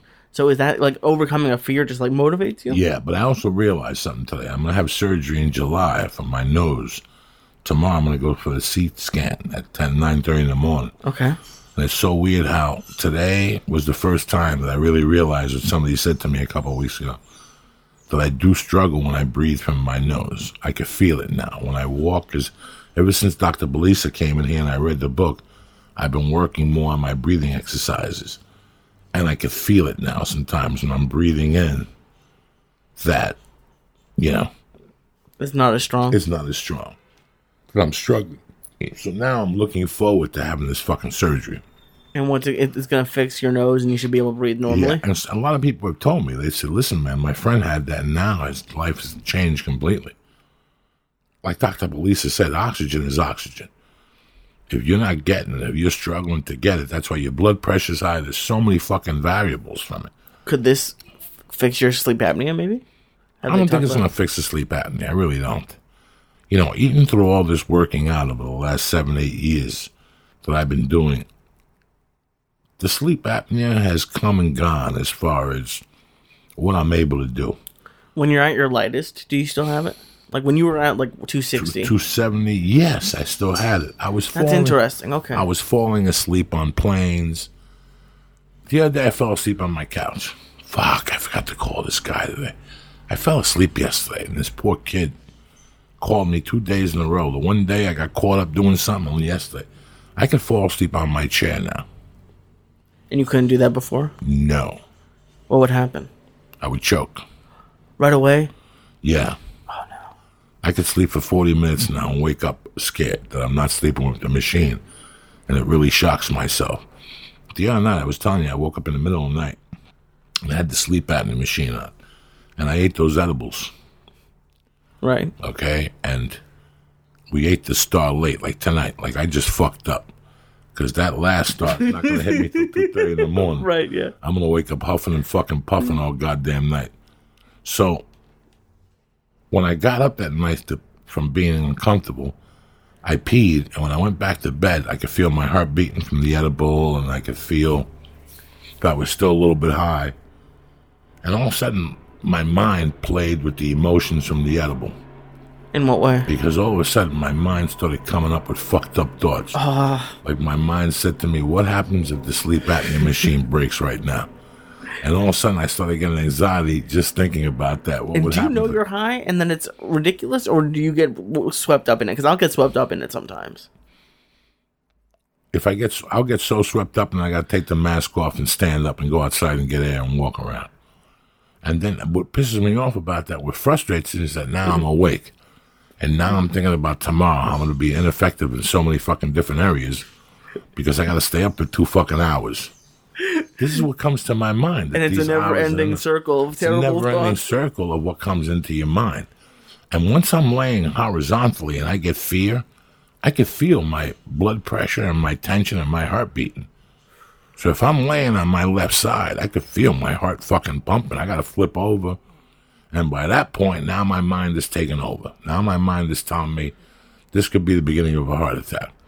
So I get up and I pick up the fucking phone like the asshole that I am. And I get my robe and I stand in the living room and wait for the fucking world to end. And then nothing happens. I get pissed off. I go in. I drink an aspirin. I fucking drink some water. You do not have an Yes, aspirin? Yes, I do. And then I sit down, right, like a fucking Momo. And I sit there in the living room by myself.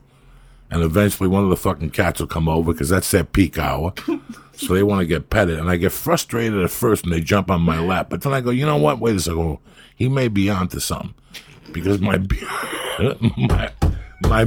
me petting this little fucking cat, my anxiety might go away. And sure enough, it goes away. So then now I'm wide awake. I'm playing with Superbad. It's usually Superbad or Dimmy that torment my life. So now I turn the TV on and I'm watching. Sometimes I got vinyl on DVR. Or I've been watching The People versus O.J. Simpson again. I was watching that. And then guess what it'll do, Lee? Guess what the genius that Uncle Joey does? Oh, no, you don't take another edible, do you? No, I wouldn't. I'm not even that smart. I get up and go outside and I smoke 2 bowls of weed. So guess what happens? Now it's 3:15 in the morning. I'm sitting there and my world is ending. It's collapsing. I can't fucking breathe. And I got to drink fucking a gallon of water to calm down in the living room. And then Why 2 bowls? Who knows, Lee? Who knows? Because I'm a fucking idiot. And then I fucking... I think 3 in the morning. I think Owen Benjamin abandoned ship. I think he Some of his stuff is here. No, that's my sweatshirt. Oh. Well, thank you for coming, Owen. No, I don't know. Maybe he's outside. Should I go walking check? around. No. Stay, mind your business. So that's what I fucking do. So now I got to sit there for another hour while my heart's beating. And I got to take one of those fucking anxiety pills the doctor gave me, one of those Larry pills. And then I fucking calm down, and I go back, and I sleep like a baby till like 7:30, and my wife wakes me up, and I'm running late. I'm telling you, it's going to happen tonight because I got to be somewhere at 9:30 tomorrow morning. Whenever I got to be somewhere in the mornings, I have a horrible fucking night. Yeah, I can't sleep. When I don't got to be somewhere next morning, I'm like Johnny fucking tired. Once I know I got to fucking be somewhere, all of a sudden I'm Insomnia Joe. I can't fucking sleep. I can't. So many characters. Oh, please. There's 1,000 fucking characters in my world. I got Insomnia Joe. I got fucking Johnny Sleepy. Johnny Sleepy. You know, I got like 10 fucking characters in my fucking personality trait. I would fail on Match.com with those fucking morons. What's your personality? 18 of them. You need like 10 different LinkedIn accounts. Johnny Reefer. You know. Fucking Joey Bad in Bed, Joey 1 minute. Joey 1 minute. I like it. What's up with you, buddy? Just trying to put the pieces together. Like I said, I've been trying to write a lot more. Trying to just get my fitness going a lot more, you know. Just trying to stick with what I'm doing over there. How's jiu-jitsu been going? Listen, I have bad days and I have good days. But the most important thing is that I'm consistent. And that was the ultimate goal in doing this. The same reason why you joined the kettlebell gym. First of all, I know you. You give somebody a yard, you're going to be there at 8:01. Yeah. Salute. Fuck yeah. I know you. So,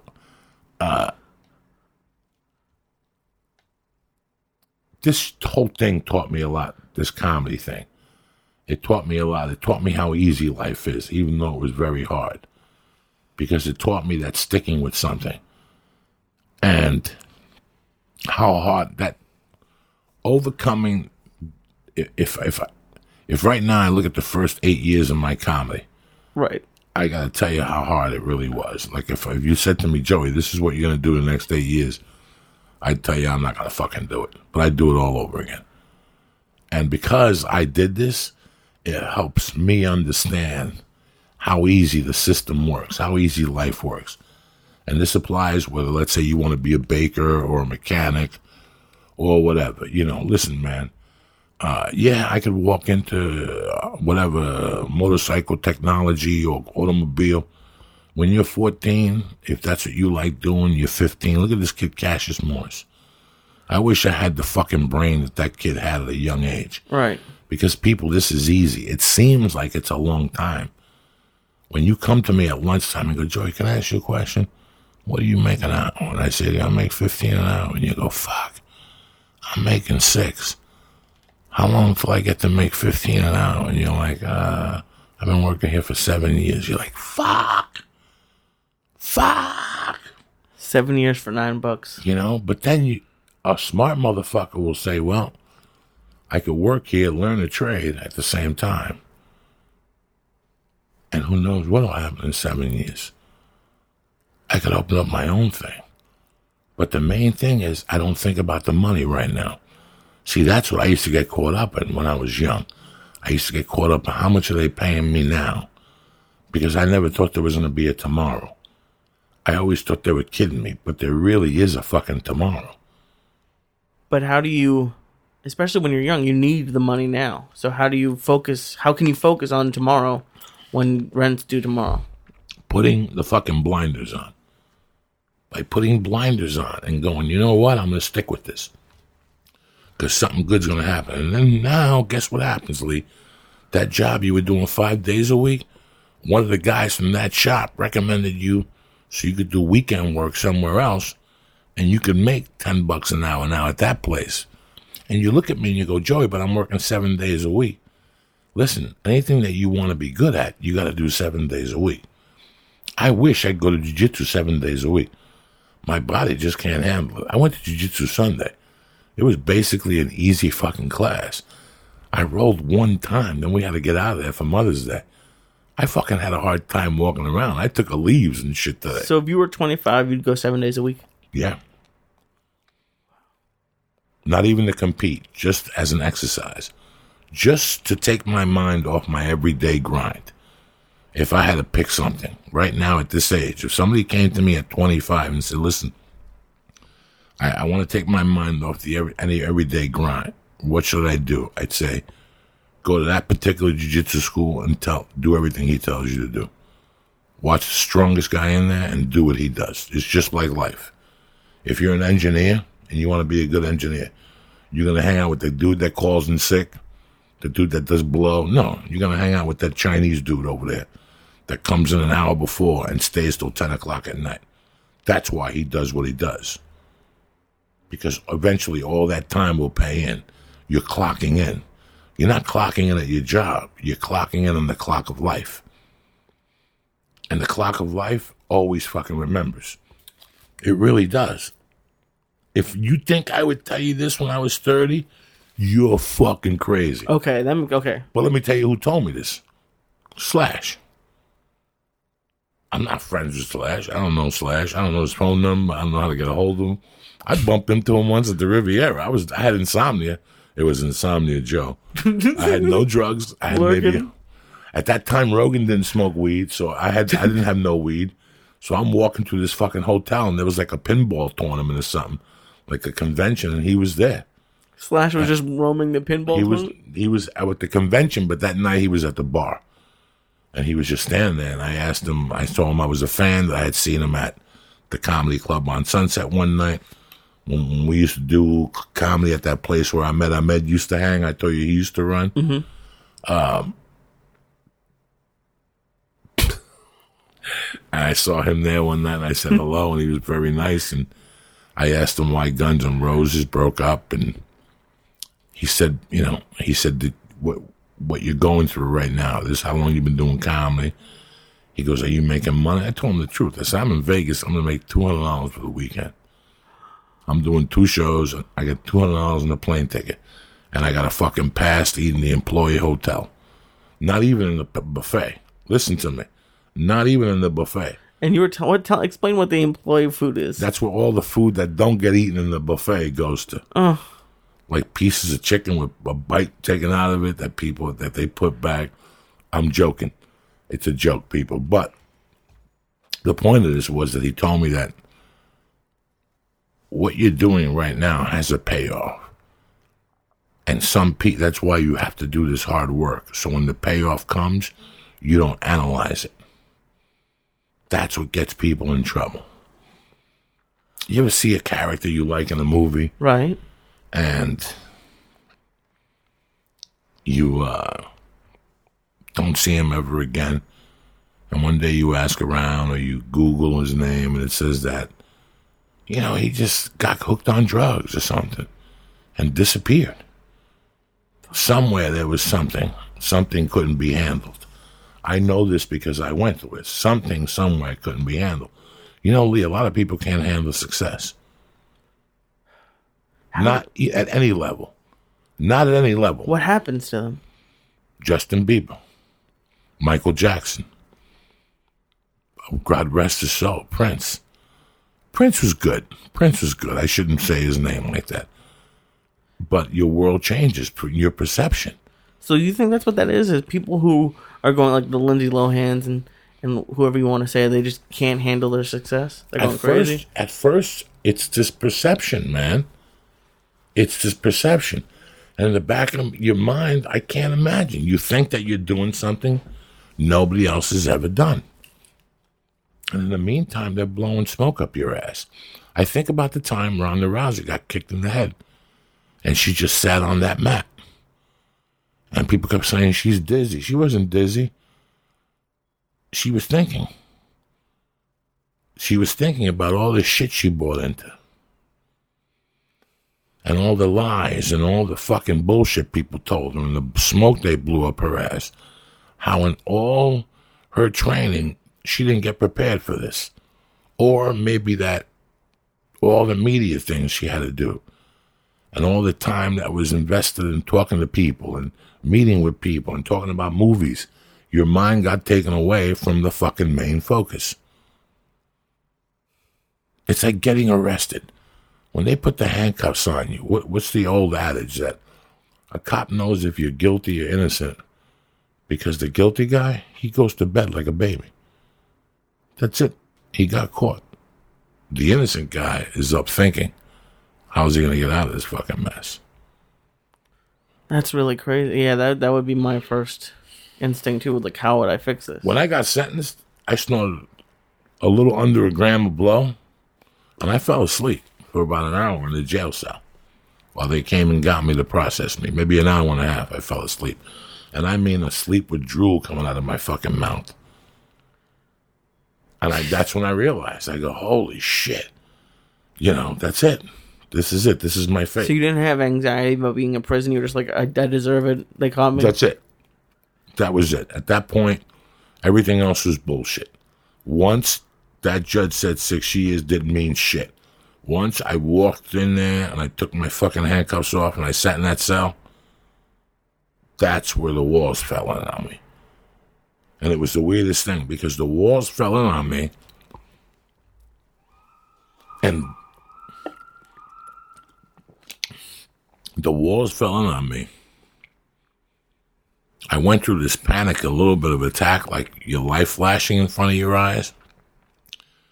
And I took my jacket off. I had a suit, you know, and I had a collared shirt with no t-shirt underneath, but I got that heat, that anxiety heat you get. I took that jacket off, and I don't know if I breathed through it. I know I didn't pass out.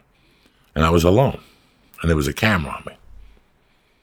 And as I'm petting the jacket on my leg, Lee, I could feel something in the jacket. I thought it was a button. And I went to flip the jacket over, and I stuck my hand on the left side. And there it was. I could feel it fucking baggy. And I said, I hope this is fucking empty. And I put my hand up so the camera wouldn't see it. I left it in his hand. And it had like a little rock, and the rest of it was powder.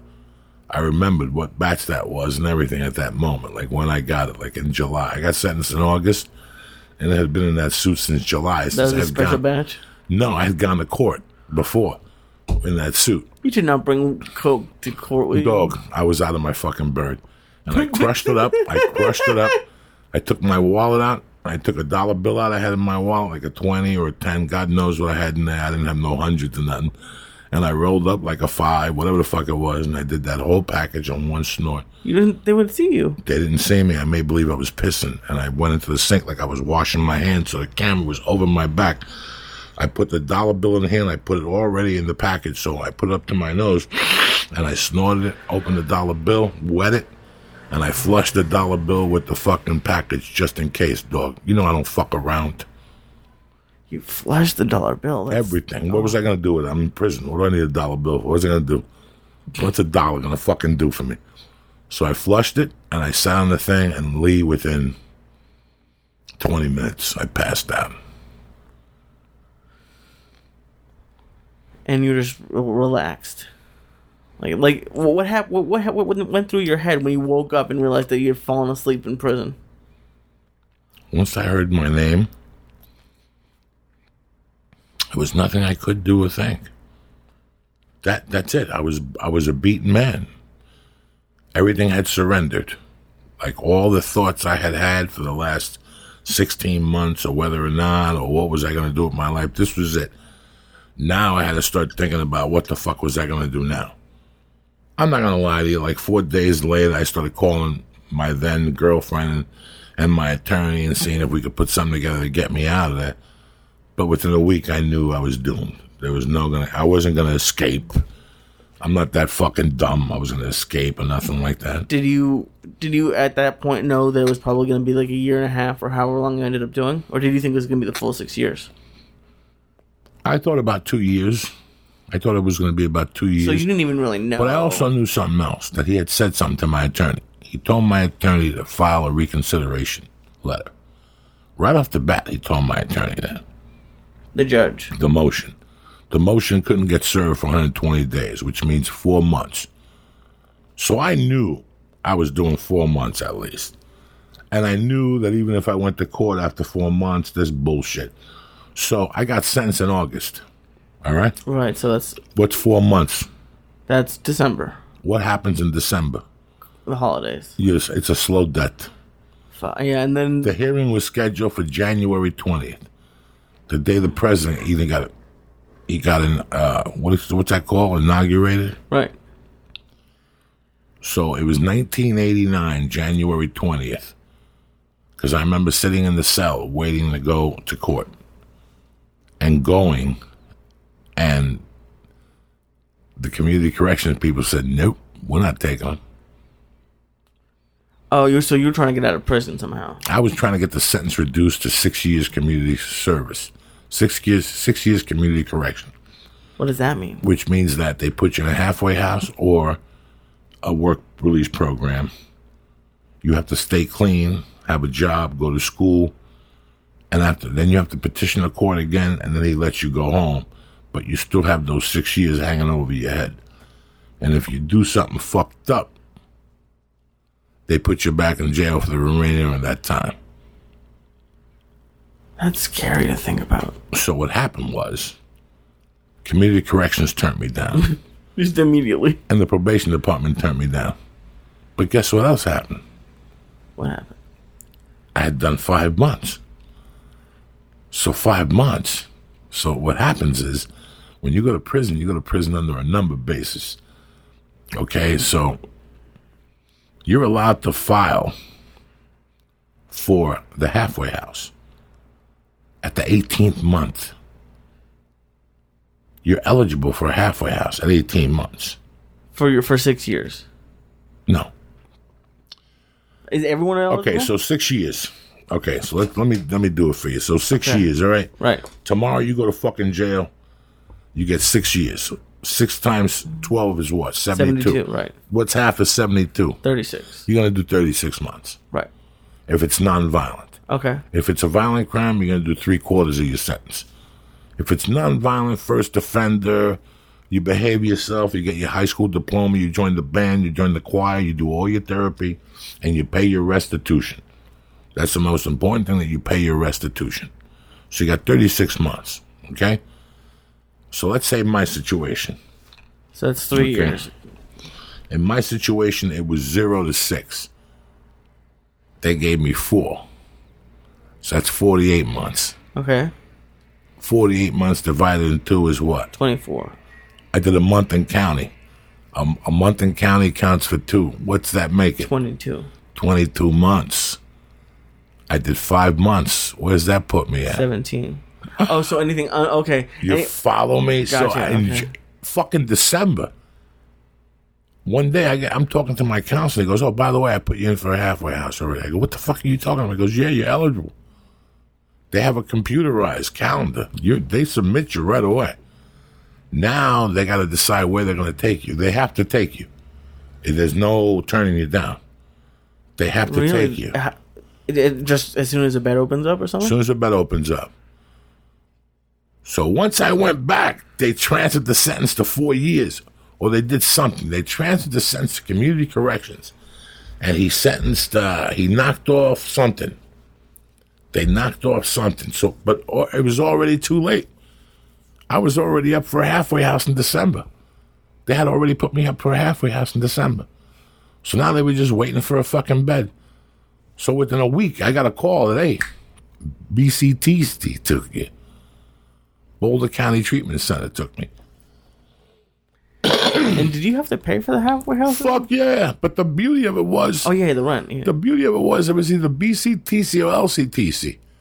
And LCTC really wanted me. LCTC's Longmont Community Treatment Center. And fuck Longmont. Oh, at that time, Longmont was a cow town, but, Lee, they're the best tacos I ever ate in my fucking life. At the prison? No, at the fucking... There was a store in Longmont okay. called something. Lee, I used to drive from Boulder anywhere every day.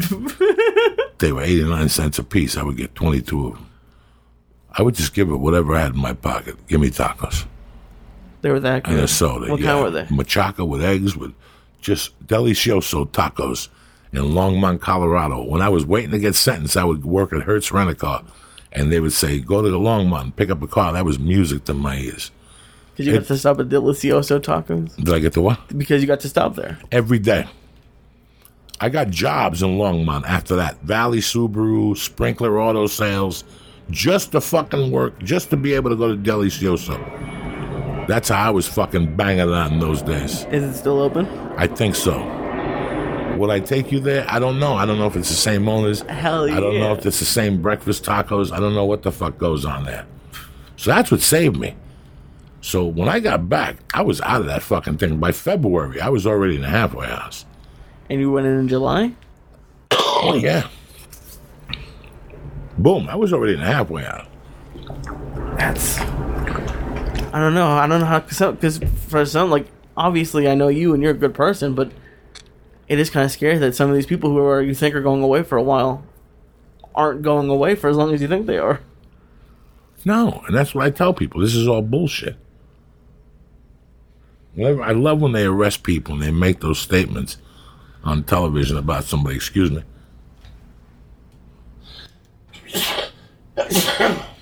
Sorry about that. I love when you're watching the news and somebody says, oh my God, major drug bust arrest tonight. And the south side of West Hollywood, Lee Syatt got arrested with 3 kilos and $42,000 in cash. And they say he had an estimated value of street cocaine at $3 million. And you sit there and go, let's figure this out.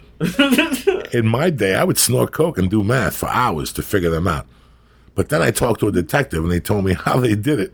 Do you have those notebooks? No, Please I lit those on fire. Oh. I would sit there for hours and do math. I have one witness that's still alive that could call in here and tell you that for 10 hours I would sit there, snort blow, and become fucking Copernicus. What sort of math would you do? Okay, so up for the cases, maybe. I was still doing math in 2000. When I got the longest yard, I was doing math. Like, I would figure out the scenes I was doing and how much each scene they were paying me. Like, I was that retarded at night on the blow. I would get that fucking retarded on the blow. I really think Owen Benjamin abandoned ship. He is the first guest that has ever abandoned He just ship. called an Uber, you think? I don't know. I think he's out there. I could see it. There was one point where I could see his eye just go, Thank God he said no on the second one. yeah, he would have been dead. Well, actually, I kind of think the body kind of, like, pushes back at that point, but maybe not. Maybe he would be. No, it happened. Listen, man, I asked him if he smoked dope. He said yes. No, he went for it. He asked. And then he said, can I take a star? It's there. You know, if you want a star, take them. But then he saw me and Lee eating them, and he goes, if you guys are going to eat 6 of them, I might as well take another one. Guys, you know me at home. I will give you as many stars as you want as long as you eat them in front of me.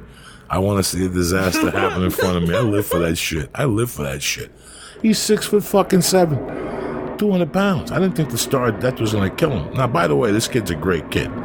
What I was telling you guys about this guy at home, I'm not bullshitting you. There's like a couple people that when I see out, I behave myself. And he's one of them because he's such a fucking sweetheart. Everyone likes him from what I've heard. Like, Everybody. Yeah. Nobody has a bad word to say about this Owen Benjamin kid. Listen, I was leaving the store 3 weeks ago. I was about to get in my car, and when I'm going to the car, I don't hear nothing. Hey, hello. There's no retreating. There's no retreating. It's over. I saw him, and I got to tell you something. He brightened my day. There's few people that brighten my day like this. This kid never says a bad word. He's a funny guy. He works fucking hard. He's out every fucking night. You know, he's done some big fucking movies. So if you get a chance to go see Owen, go down there, bring him an edible, tell him the church sent you. That's it. He'll fucking love it. And we'll get him back in. We'll get him to talk some shit. Let me give some shout-outs here, Lisa. Yeah. First off to my main people, Greg and Lynn Powers, my main man in SF. John Cutler, I couldn't see him this last weekend. My main man in Bakersfield, Matt Baker, over there at Bakersfield, BJJ, teaching motherfuckers the jiu-jitsu to the next level. Tammy Burback, Thomas Easter. I'll see Thomas tomorrow night at the Laugh Factory. Hopefully they don't stab somebody and they don't get banned from there. Melissa Eva Perez, my family in Chicago, Bob Lalingus and shit. I'm shooting my special there October 22nd, Chicago. Why? Because you're bad motherfuckers. And there's no better club than Rosemont fucking Chicago. So I'm shooting my special at Rosemont. It's fucking official. Tickets are not on sale yet.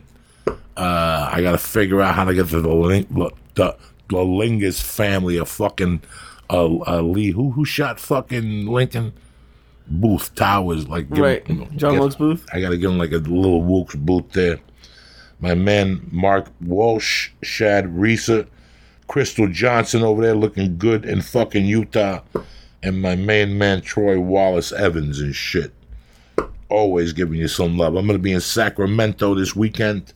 And next weekend, I'm fucking thrilled to say I'm going to one of my favorite cities, Pittsburgh, Pennsylvania.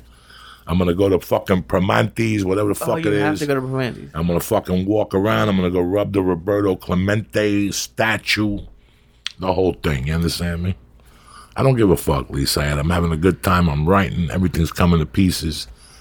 I'm writing 3 things at once. You know, my comedy's kind of weird right now because I'm in the middle of I'm like a butterfly. What's a butterfly before he becomes a butterfly? Caterpillar. A caterpillar. No, that process. Oh, cocoon? I'm in the cocoon process right now. You know what I'm saying? I'm trying to put shit together. I don't even know why I chew that nicotine gum. I got to do it with coffee. If not, it doesn't work. You know what I'm saying? It's like cocaine without alcohol. It just don't work. You got to do the fucking yay. You got to drink. You got to look out the window. You call your mother for Mother's Day, cocksucker. What'd you send her? I sent her flowers in a card. Did you? Flowers in a card. What the fuck? What is wrong with you? When are you going to go see it? You going to go back? Yeah, I'm going to go back June 2nd. And you're going to come with me in November? Absolutely. Don't be bullshitting me. Fuck yeah. Because now that you went back in June, I'll take one of my freaks and shit. Well, yeah, well, there's a freak. I understand. But no, I'm excited. She's happy. Got her some nice flowers. It was a good Mother's Day. It's nice. I tried to do something nice for my wife. I was sad the last 2 fucking days. You know, I'm writing this chapter in the book right now. And I'm supposed to have 3 chapters. And then we could sell the book. And then we have to write the book in a certain amount of time. It's not at this point that I'm a bad writer. I know the stories. It's really coming together for the first time. That's awesome. For me. And some days it's, I put 8 sentences in, but I take 2 out, or, you know what I'm saying? Like, it's always something like that. But the other day, on Mother's Day, I wanted to read I didn't read the whole chapter. I just read the part where I go out and I come home and I'm on acid and I go to bed and I get up in the middle of the night and I hear her and I get up to pee and I go down, I find my mother dead and her arm is purple and, you know, I kind of sit there and I wrote that out again. And in my mind, I felt like I was supposed to be upset. You know what I'm saying? Like I was supposed to be upset. You ever feel like that? Like you might be upset? But I really wasn't upset. I was really proud that I got to write it how I finally wanted to fucking write it. So you didn't get emotional when you wrote it? Not at all. You know, I'm trying to write the aftermath now. which really takes away from that chapter. That chapter is such a strong little piece of writing that after that, you just close the book and put it down for an hour and go, I don't even want to know what happens next. At what point do you think you were able to not get emotional? Would it be like last year? Is it just this? Like, how many years ago did it take? Because that's about Mother's Day. I'm away from my mom. I start to think about when she's not going to be here, and I get sad. Listen, I got bad news for you. In life, when you lose a friend, a relative, a loved one, the pain's always there. It's always there. It always stays with you. Especially my mother. The pain's always there. It's like being poor and having a toothache. You learn to live with it. You learn to live with it. You ever see somebody who's drinking and they have like a fucked up missing tooth? That tooth was fucked up for 2 years. But he had to decide between booze or a dentist. And he picked booze. I did the same thing with blow. You know, I had to pick between a $50 piece of Coke or paying a dentist. What would you do? I picked fucking the $50 piece of blow, and I took an aspirin and shoved it in the fucking cavity that's how fucked up my teeth were in the back. I would just get an aspirin and put it in my tooth. There was a hole in your tooth? Yeah, bare aspirin, put it in my tooth. And then once it really started hurting, I get a bottle of Jack, one of those little pints, and I drink it, half of it straight, and then I just take the fucking tooth, or whiskey. I'm lying to you, I wouldn't drink Jack. I'd take like Chivas, one of those whiskeys that has like a sour taste to it, and I would just pull the fucking tooth out. This whole side is fake in the back. And I had the abscess. One time I got really sick in Boulder, and I went over to the fucking place, and the hospital, and they yanked the rest of it out. But what do you think those people feel like? It's the same thing when you lose a relative or a mom or something. More and more, I get calls at least every 6 months from somebody who says, hey man, can I talk to you about something? I had a kid hunt me out. The kid who I stayed with from fucking 30 years ago hunted me out to tell me his father died. And that one night he was thinking, now that he understood me and how could I live with that at an early age, that he really got a whole new respect for me for even living with that pain. I have a teacher that is, Mr. Barone, his mother died. I heard he's in a horrible place right now. Grown fucking man. Grown fucking man. Grown fucking man. You're never prepared for none of this shit. That's the part of life you're never prepared for. Listen, I liked Prince. I liked the music. Was I a big fuck? No. I somewhere along the line, I stopped listening to a lot of music, and I listened to whatever Prince put on the radio. But I didn't know his albums like I know other bands' albums. I know Purple Rain, and I know the one after that. But that was it after that. I think like in 90, I tapped from Prince. Do I feel? Yes. I can't imagine what Prince's family and his friends feel like. People who really knew him. Not those bullshit people that go on extra and tell you lies, That's the worst part of death. That's the part of death that destroys me. The fucking bullshit you gotta put up with and fucking people talking. Who the fuck are you? How does he know you? What the fuck are you talking about? But, it's accepted. You know what I'm saying? It's like putting RIP on your Twitter. Stop. Don't make me go over there and get you canceled. What is canceled from what? I don't know. I'm just talking shit here. Fucking Lisa, I'm 9 stars in. You're not 9 stars in. Maybe 7. Who's counting? I'm counting. What do you think? I don't have no edibles in my system from last night or the day before or the day before. I'm a fucking horse of death. I ain't got time for this shit. What the fuck? I'm sorry. I'm sorry to you too. What are you saying? What are you apologizing for? You never apologize. I have no idea. You're my fucking family. You never fucking apologize. And that's it. I can't really believe Owen Benjamin left. I love it. Listen, this is just another feather in our cap. You gotta. I'll never forget. It was 1984. Should I put the camera on his chair when you say this? It was 1984, and North Bergen people were getting a bad reputation. There was a bar called Corky's at the time. It had switched governments. It was called Gregory's 7-Day Weekend. And I got to tell you something. Looking back at that bar, it just became a cocaine storm.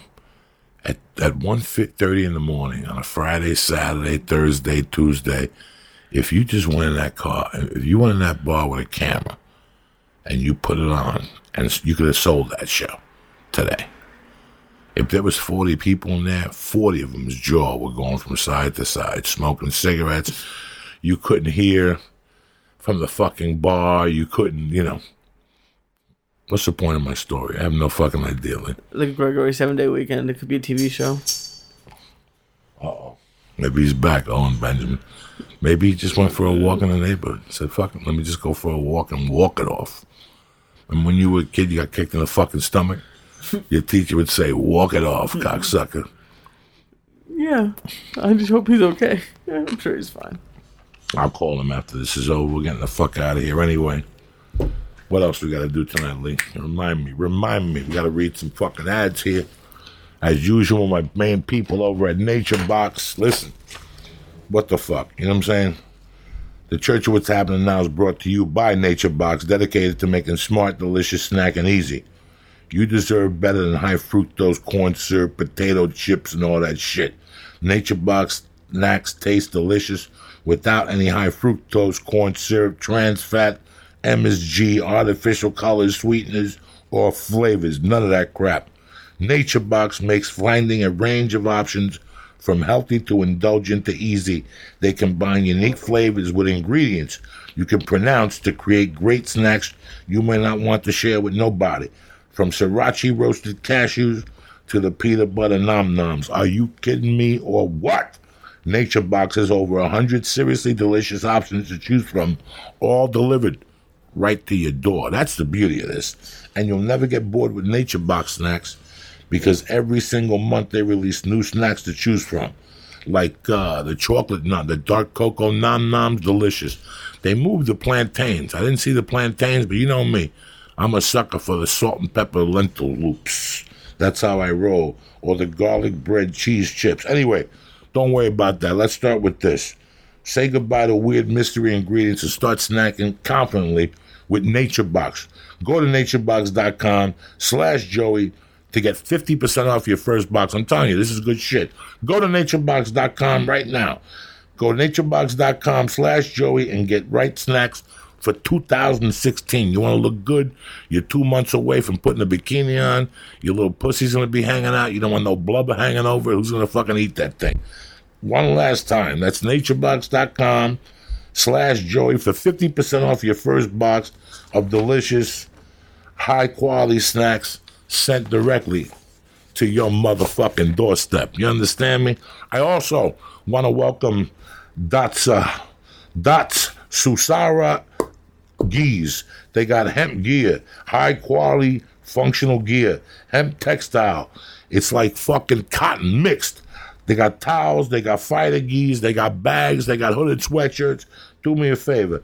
Go to dotsusara.com right now and look at the fine selection of stuff they got. They got 2 beautiful geese, men and women. Fucking beautiful, all right? They also sponsor EBI. And one and all, listen, last week I flew from Indianapolis. And Tuesday night I went to the Comedy Store. And on the way out, some black dude came up to me. He looked familiar. Interesting. And he had a white girlfriend, and he had another buddy with him. And we took a few pictures. In the middle of all this, he says, you know who she is? And I go, no, I don't. And he goes, she's like this thing with vapor pens. And all of a sudden, she goes, give it to him. And he takes out a vapor, he puts on a new pen. He takes a hit, she takes a hit, and I took a hit. You know, as I was driving away, I could feel a tingle in my throat. Motherfuckers. I went home, I inhaled 6,000 milligrams of vitamin C just to sleep it, you know what I'm saying? I drank some water so my heart wouldn't tap, and I took 2 fucking of those pills, Shroomtex. I also took 2 before I flew and 2 when I tapped down, because you always got to take care of yourself when you fly. I drank a bunch of water. I felt something for a few days. I felt something Wednesday. I caught myself sleeping in the afternoon Wednesday. And I couldn't figure out what it was. It was that I was going over something. Again, I inhaled vitamin C. I took some more Shroom Tech. It finally hit me Friday night. Saturday morning, I had a little bit. By the time I got off stage at the Comedy Store, it was gone. Shroom Tech was the way to go. You want Shroom Tech, you want Shroom Tech Sport, you want Shroom Tech Immune, you got to go to Onnit.com right now. While you're there, take a look at fucking Alpha Brain. While you're there, take a look at the hemp protein. Take a look at the shit. Read the ingredients. See how hard Aubrey works for you motherfuckers. If there's something you like, go to the box and press in. Church. Boom! Get 10% off your first order delivered right to your door. It's that easy. I'm not going to sit here and blow smoke up your ass because I don't have to. Alpha Brain, you don't like it don't work for you, you get 100% money back guarantee and they don't want the product back. That's the type of confidence they got in their shit. Go to alphabrain.com, go to Onnit.com, go to the box and press in. Church. And get 10% off. I want to thank NatureBox. I want to thank Onnit. And I want to thank Datsusara.com, the best geese in the business. I mean, there's some great geese out there, but this is a spectacular ghee, lightweight, it feels great. Go to Datsusara right now and look at the fine selection of geese they got, all right? That's it. I want to thank my man Owen Benjamin. We fucking tried. We tried. He came here and dabbled with the fucking King of Swing and his main Goomba, Lee Sayat, and this is what goes down. Ookie Spooky's watching. You can't, when Ookie Spooky's watching, you can't come in here if you haven't taken your vitamin. No. You can't do it. Who's that? Maybe his wife. Now, who's going to bother us? You know what I'm saying? We got the world by the balls. Lee Sayat. We'll be back Wednesday. What do you got planned for tomorrow, Lee? Tomorrow I have hopefully Life in Neutral with Johnny Rock, and then an Everyday Cannabis with my good buddy up there. Look at you're the man of many fucking podcasts. Trying. You're like 19 fucking podcasts. Who's better than you? Anyway, I'll be in Sacramento this weekend, rocking the house with Felicia Michaels, and next weekend I'll be at the Pittsburgh motherfucking Improv. I want to thank Owen Benjamin. I think it's OwenBenjamin.com, whatever. He's a great kid, man. These stars are fucking brutal. Trust me, he's not the first one to tap out. And I want to thank my main man, Lee Sayat. I want to thank you guys for listening. Have a great week, and thank you for the love and support. Uncle Joey, out. I'll see you motherfuckers on Periscope this week. Stay black. This show was brought to you by NatureBox. Head to naturebox.com/Joey right now to get 50% off of your first order. That's naturebox.com/Joey to get half off, 50% off of your first box. That's a lot of money. You're saving 50% off of your first box when you go to naturebox.com/Joey. naturebox.com/Joey. Remember, naturebox.com/ I hope some of you did it, Joey. And go to Datsura.com.